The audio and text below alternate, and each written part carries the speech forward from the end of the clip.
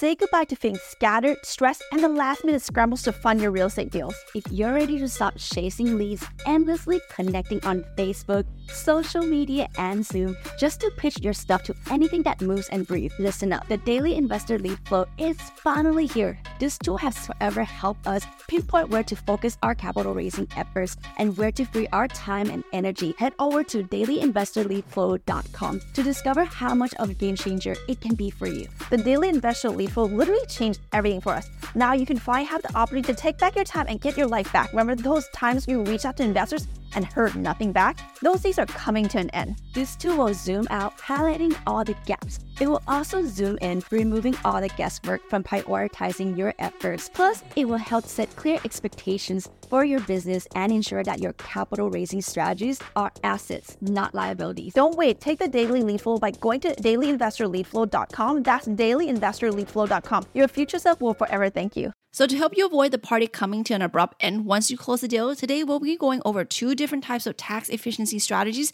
that can be deployed on your next real estate investment. Hey, I'm Palmy. And I'm Nancy. And together we make the Kitty Sisters. We are apartment syndication experts, entrepreneurs, and real estate investors. 9 years ago, we made a change in our financial futures by ditching the 9-to-5. Discovered the joy and security in making money while we sleep. We made this podcast to help high-level entrepreneurs secure their financial future while paying virtually zero tax by utilizing apartment syndication. And we're going to show you how. This is Cashflow Multipliers, the podcast dedicated to your financial freedom for the lifestyle you deserve. There's no easy way to sugarcoat it. As a citizen of the world, you're responsible for paying taxes. You're probably paying taxes on anything and everything anyways, from federal income taxes to state income taxes, property taxes, sales taxes, estate taxes, and so on. Today, we're going to talk about a tale of 2 tax strategies that you'll want to utilize.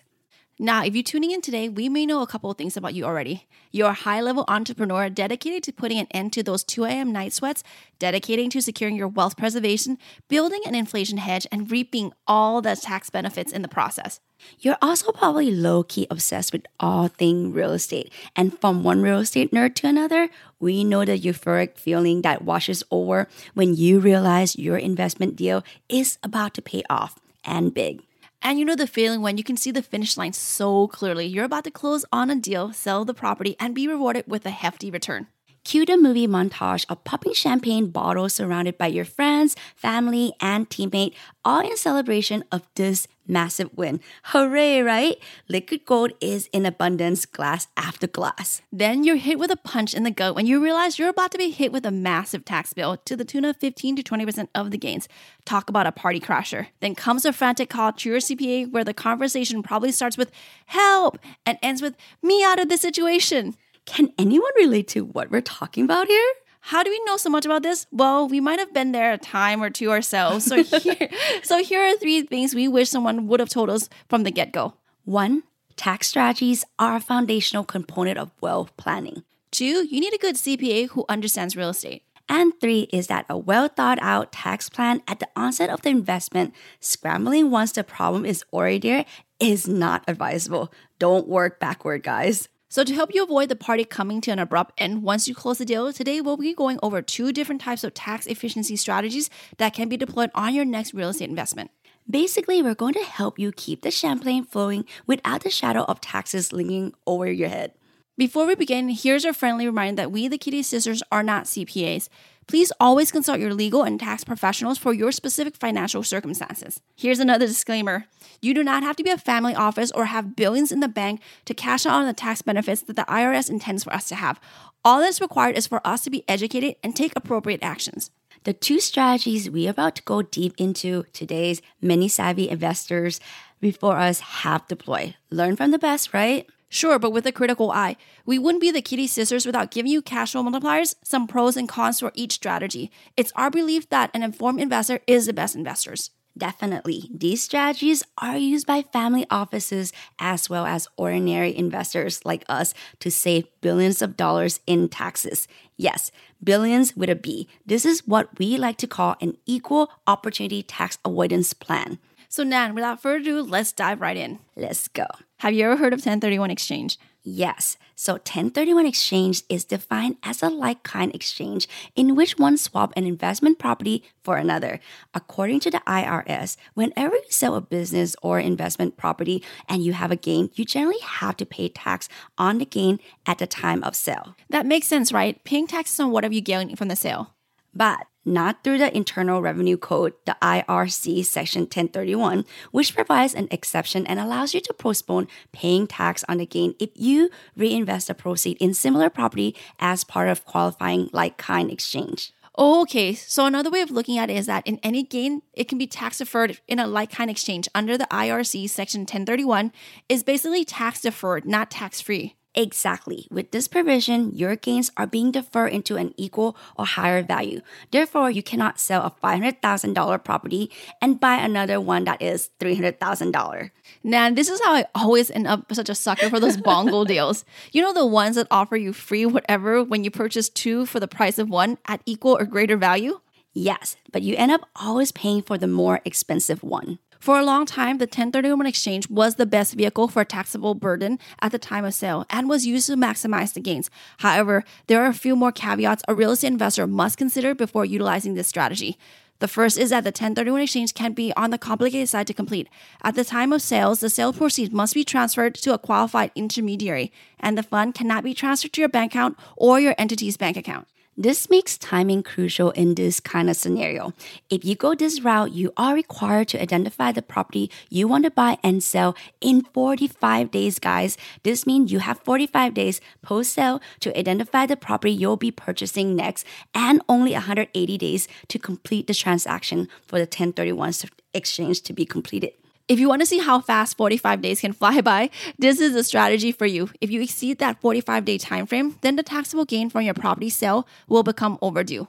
The second reason why we advise thinking twice about 1031 exchange is that a lot of apartment syndicators aren't too keen on this strategy in general. 1031 exchanges are much more complicated to execute within multifamily apartment syndication, which is why most general partners avoid accepting 1031 exchange funds, thus limiting your options in investing in the best-in-class properties. The third reason is you're rolling all your gains, aka profit, from the sale into another property, and you're not allowed to access any of the funds for your personal use. And that simply is no fun. That dream vacation with your family, gone. The goal of paying off your debt, gone. With 1031 exchange proceeds, this simply isn't possible. The fourth reason why you should do a double take on 1031 exchange is that, as stated earlier, this is a tax-deferred strategy, not a tax-free strategy, meaning as you continue to roll over from one investment property to the next and beyond, your taxable burden will continue to snowball.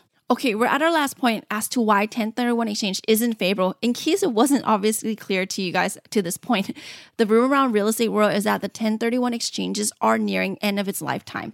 If it ever happened, it will effectively eliminate the ability to continue rolling gains into new investment assets, meaning that there's going to be a massive tax bill that becomes due, guys.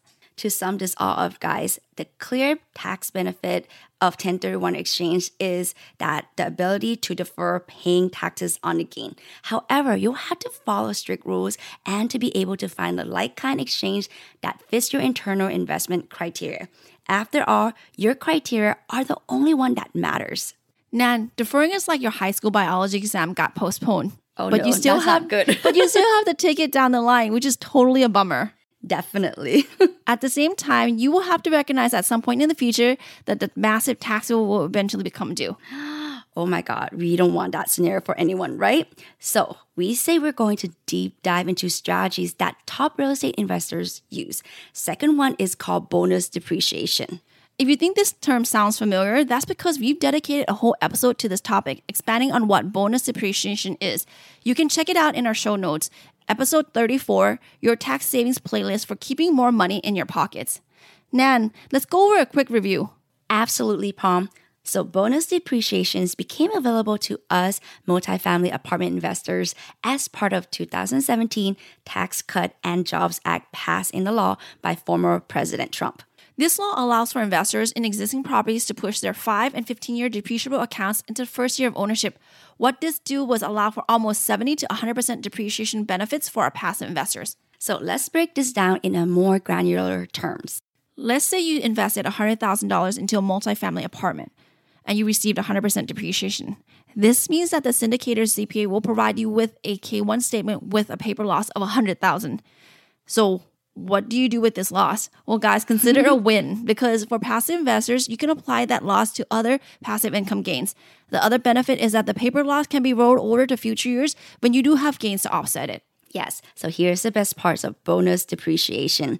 It's not a tax deferment strategy like the 1031 exchange, guys. It's like your school final exam is canceled for good. Woohoo! No defer here. Bonus depreciation is tax eliminating. On a typical multifamily apartment investment, imagine your overall return on investment is 100%. This means that you made $100,000 profit from this investment. Since this property already generated $100,000 in K1 paper loss upon sales gains, you can use the paper loss to offset the taxable gains, thus walking away and paying zero in taxes, even though you just pocketed $100,000. Essentially, it's like making $100,000 on the profit, and on top of that, getting to keep $100,000 in your pocket by using K1 paper loss to offset your passive gains that otherwise you would need to pay to Mr. IRS. Mind-blowing, right, cash multipliers? Well, isn't it amazing? And since this was a tax elimination strategy and not a tax deferred strategy, that dream vacations with your friends and family, those credit card debts you want to pay off, can happen right away and not be weighted on like what would happen with the 1031 exchange. So in case it wasn't clear, we're bigger fans of bonus depreciation strategy rather than 1031 exchange. Any chance we get, we utilize it for ourselves and our passive investors. Since we started our apartment investing journey, we've been able to generate over $52 million in tax savings to our passive investors. $52 million, guys. We get to keep the entire profit tax-free and get to use the profit as we see fit without having to deal with the cumbersome rules like the timelines and property hunting as we would have with a 1031 exchange. The last note we want you cash multipliers to be aware of has to do with what the plans of the current administration are. The Biden administration has proposed a limit to the gains that can be deferred under the like-kind exchange for real estate under Section 1031. The new deferred number is $500,000 per year for individual taxpayers and $1 million a year for married individuals filing jointly. Our prediction is that if this becomes law, this will create even more supply constraints as less and less people are going to be willing to sell their homes so they don't have to pay that tax burden on them. So, Palm, let's recap 1031 exchange and bonus depreciation again. For sure. 2 tax strategies, 2 ways of saving, but only one gives you more control. Again, we are not CPAs, but we have been around this apartment block a couple of times and have learned not only from our own mistakes, but from investors who have gone before us. So guys, now the choice is yours as to what makes sense for you and your investments. Either way, you can guarantee we'll be cheering you on, giving you the best, most practical advice when it comes to all things high-level investing, apartment real estate, and more. Thanks for being with us today. Don't forget to rate and review wherever you get your podcast from. And follow us online on Instagram at The Kitty Sisters and on our website, thekittysisters.com. Until next time, cash multipliers. We can't wait to begin this journey with you. Check us out at thekittysisters.com/podcast.